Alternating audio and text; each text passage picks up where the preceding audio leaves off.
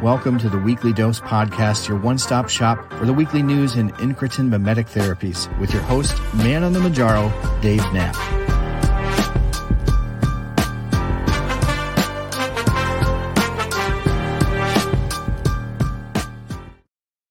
Hello and welcome to another installment of the Weekly Dose Podcast. I am Dave Knapp, man on the Mounjaro. That's why I'm here. You are on the pen. Wegovy, Ozempic, Saxenda, Victoza, Trulicity, Mounjaro, Zepbound, that pen. Hey, maybe you're even in one of the clinical trials and you're on retatrutide or CagriSema or survodutide or Maritide, whatever tide you're on, whatever tide brings you to on the pen. Maybe even just a passing interest in GLP-1 medications. You want to know what these are all about. You came to the right place. I am a YouTuber turned TikToker turned podcaster. And I cover all things incretin mimetic therapies. That's what these medications are. They're groundbreaking, they're life-changing, they're game-changing medications, and we talk about them all on this channel. So I hope you'll consider giving this podcast a 5-star rating and review to help get this message out. And if you want to check out all the content, you're going to have to jump over to my YouTube channel, On the Pen with Dave Knapp, man on the Mounjaro. Check me out there. Would love to have you over in the community there. But we're going to get right into it. Some always exciting news in the world of GLP-1s. And thank you to my friend Clark over on Twitter for sending me so much of the content that we cover on this channel. I really couldn't do it without supporters like him and some of my other supporters, especially over on YouTube. A couple of the interesting stories that I saw this week. The first one relates to the number of people on GLP-1 medications. Now, there's a really interesting article from a website called tipranks.com that goes over, obviously, the popularity of these medications, the rise in popularity of these medications, and how actually there are grocery bills that are shrinking, and they're tracking these at stores like Walmart and Target. This, of course, is not new news if you followed GLP-1 medications, how GLP-1s are affecting the bottom line of major companies like Frito-Lay, Pepsi, Coke, Nestle, especially a lot of the junk food and fast food restaurants, as people get a handle on their cravings through the magic of incretin mimetic therapies. So that may not be new news to you that's being impacted by up to 9%, a 9% decrease as they've tracked this for people on GLP-1s versus people who are not. So very interesting numbers. But interestingly, this study was done by Morgan Stanley. And essentially what they found is they polled 92,000 people. And of the 92,000 people, get this is an interesting number, 12.3% of the people polled had someone in their household on a weight loss medication. So that is a staggering number. When you think about all the issues that people have had with accessibility, who knows how much that 12.3% number holds across the population of those in the United States. But that's a pretty good sample size, 92,000 people, 12%, over 12% of people in their household on weight loss medications. So as you see these medicines proliferate and really start to make a big impact on the number of people with obesity, which in this country, depending on who you talk to, could be up to 100 million people, is just a staggering number. And so obviously you're going to see these companies pivot. We talked last week on the Weekly Dose podcast about, it wasn't Amgen, it was one of the pharmaceutical companies who've actually come out and they've made a protein shake that is designed for people on GLP-1. So you're going to see more of these companies pivot to make higher protein, more nutritional options for those who are consuming fewer calories but want to get those macronutrients and vitamins in. You'll see a pivot. They'll make their money. But right now they're in that kind of deer in the headlights phase of what do we do? We talked last week also about CEOs of these major companies actually reaching out to the CEO of Novo Nordisk saying what's going on and what can we do? So fascinating. Morgan Stanley also came out with another prediction that they think that Eli Lilly could be the first $1 trillion valuation pharmaceutical stock in history, which is fascinating. I did a quick video, put it up on all my channels this week about the history of Eli Lilly, a fascinating history about a Civil War colonel, Eli Lilly, who was getting frustrated with the lack of controls and regulations in the pharmaceutical industry and decided to start his own gig in Indianapolis, Indiana. And so it's grown from this idea in the mind of this pharmaceutical genius that was a colonel in the American Civil War and turned into potentially the first $1 trillion pharmaceutical stock. So very, very, very fascinating. We've talked in the past couple of weeks here about how Britain had the KwikPen, the Mounjaro KwikPen, approved for use there, and we've seen a launch there. The European Union is getting on board as well. They're going to be reviewing Mounjaro for obviously the purposes that it's used for, diabetes and obesity. We talked about how Lilly is not rebranding the obesity management version of tirzepatide overseas. They're just calling it Mounjaro as well. And they are looking at the multi-dose injection pens like the KwikPen.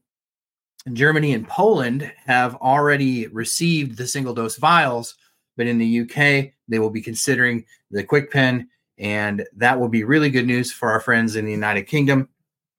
Not so great for those of us who are still grappling with major supply issues over here in the United States. Sort of a separate conversation. I think that many of us are frustrated with the continued launch of these GLP-1 medications in other markets when they can't serve the markets that they're already in. And I think it creates a really, really potentially harmful situation for patients who are left to either go off the medication and restart the medication, skip doses, go back doses. It's really causes a lot of hiccups in people's treatments. And so I think that there's some culpability there that the pharmaceutical companies should be considering before they launch in other markets. Some interesting news this week about gastric bypass and type 2 diabetes. I know this is a sort of a topic that's near and dear to my heart as a type 2 diabetic who's on these medications. In this study from Medical News Today, it said people who undergo gastric bypass surgery for weight loss are significantly less likely to see a return of type 2 diabetes, even if they regain weight, which is fascinating. Factors such as insulin use, higher A1C levels, and longer duration of type 2 diabetes before undergoing surgery were linked to a higher chance of diabetes coming back. But the study found that 75% of individuals who had gastric bypass experienced ongoing diabetes remission, in contrast to the 34% of those who just underwent a sleeve gastrectomy. So interesting information. This came from the Mayo Clinic in Minnesota, and they were following 224 patients who had gastric bypass and 46 who had sleeve. Obviously, these people were diabetic as well. So just an interesting study. Again, I'll list all of these links in the show notes so you can go back and check them for yourself if you're interested in more information on any of these topics. Another really interesting article from IQVA.com, and this one relates to the surge in GLP-1 scripts being written around the country, but more specifically, as Mounjaro launched, there's some really interesting numbers baked in here. So the rejection by insurance companies of GLP-1 claims rose last year from 30% with just Wegovy on the market and Ozempic. Obviously, there are some others too, but basically pre-Mounjaro numbers, we had 30% rejection rate of GLP-1 medications. Post-Mounjaro, that number jumped to 41%. I can't imagine. It'll be interesting to see what those numbers do after 2024 with the launch of Zepbound. Again, we're hearing rumblings of up to 75,000 prescriptions per week being written of Zepbound.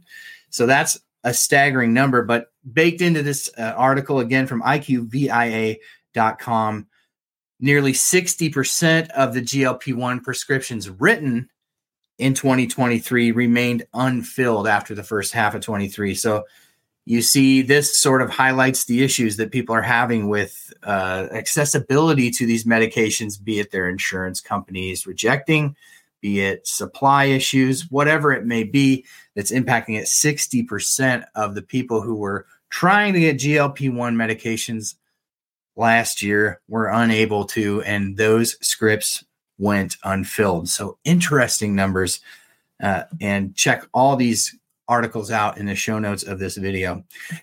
Hey, before we sign off this week, wanted to make a special note. February is Heart Awareness Month. Some of you know, and some of you may not know, I lost my father on February 19th of 2012. So this is 12 years ago today that I lost my dad to a massive heart attack. And I just wanted to say just a special thank you to him and a special acknowledgement. It's not something that I've done often on the channel, but you might be interested to know, as a child, I was extremely introverted, extremely shy. And my dad did those things like teach his boy how to shake a man's hand, look him in the eye, talk loud so people can hear you. All those things that, some boys need a little extra coaching on. But my dad taught me all those things. He gave me the confidence and the encouragement throughout my childhood to know that I could accomplish anything. And certainly to know things like, hey, life doesn't always hand you the cards that you want, but it's about how you play those cards. And so I just want to make a special acknowledgement to him. I miss him every day. You don't lose somebody who's that near and dear to you and ever really be the same. I talk about grief in terms of what it would be like to lose a limb, right? Eventually, if you lost your arm, you would get used to the fact that you can live without that arm, but you're always marked by the lack of the arm, and you'll always remember what life was like before you lost that limb. And so you learn to live with it, I guess, is what I'm getting at. But you're always changed by that event. And so I just am so thankful and so grateful to have had a loving father that gave me the confidence and the encouragement to know that I could accomplish anything. And I think he'd be mighty proud of what we're doing here on the pen. So thank you all for being a part of my journey. Thank you for being the best part of what I do here at On the Pen with Man on the Manjaro. If you enjoyed this podcast, please make sure you leave it a 5-star rating and review. That will help the message get out about what we're doing here at On the Pen. Until next week, this Thursday night on the Pen, we'll see you on the Pen.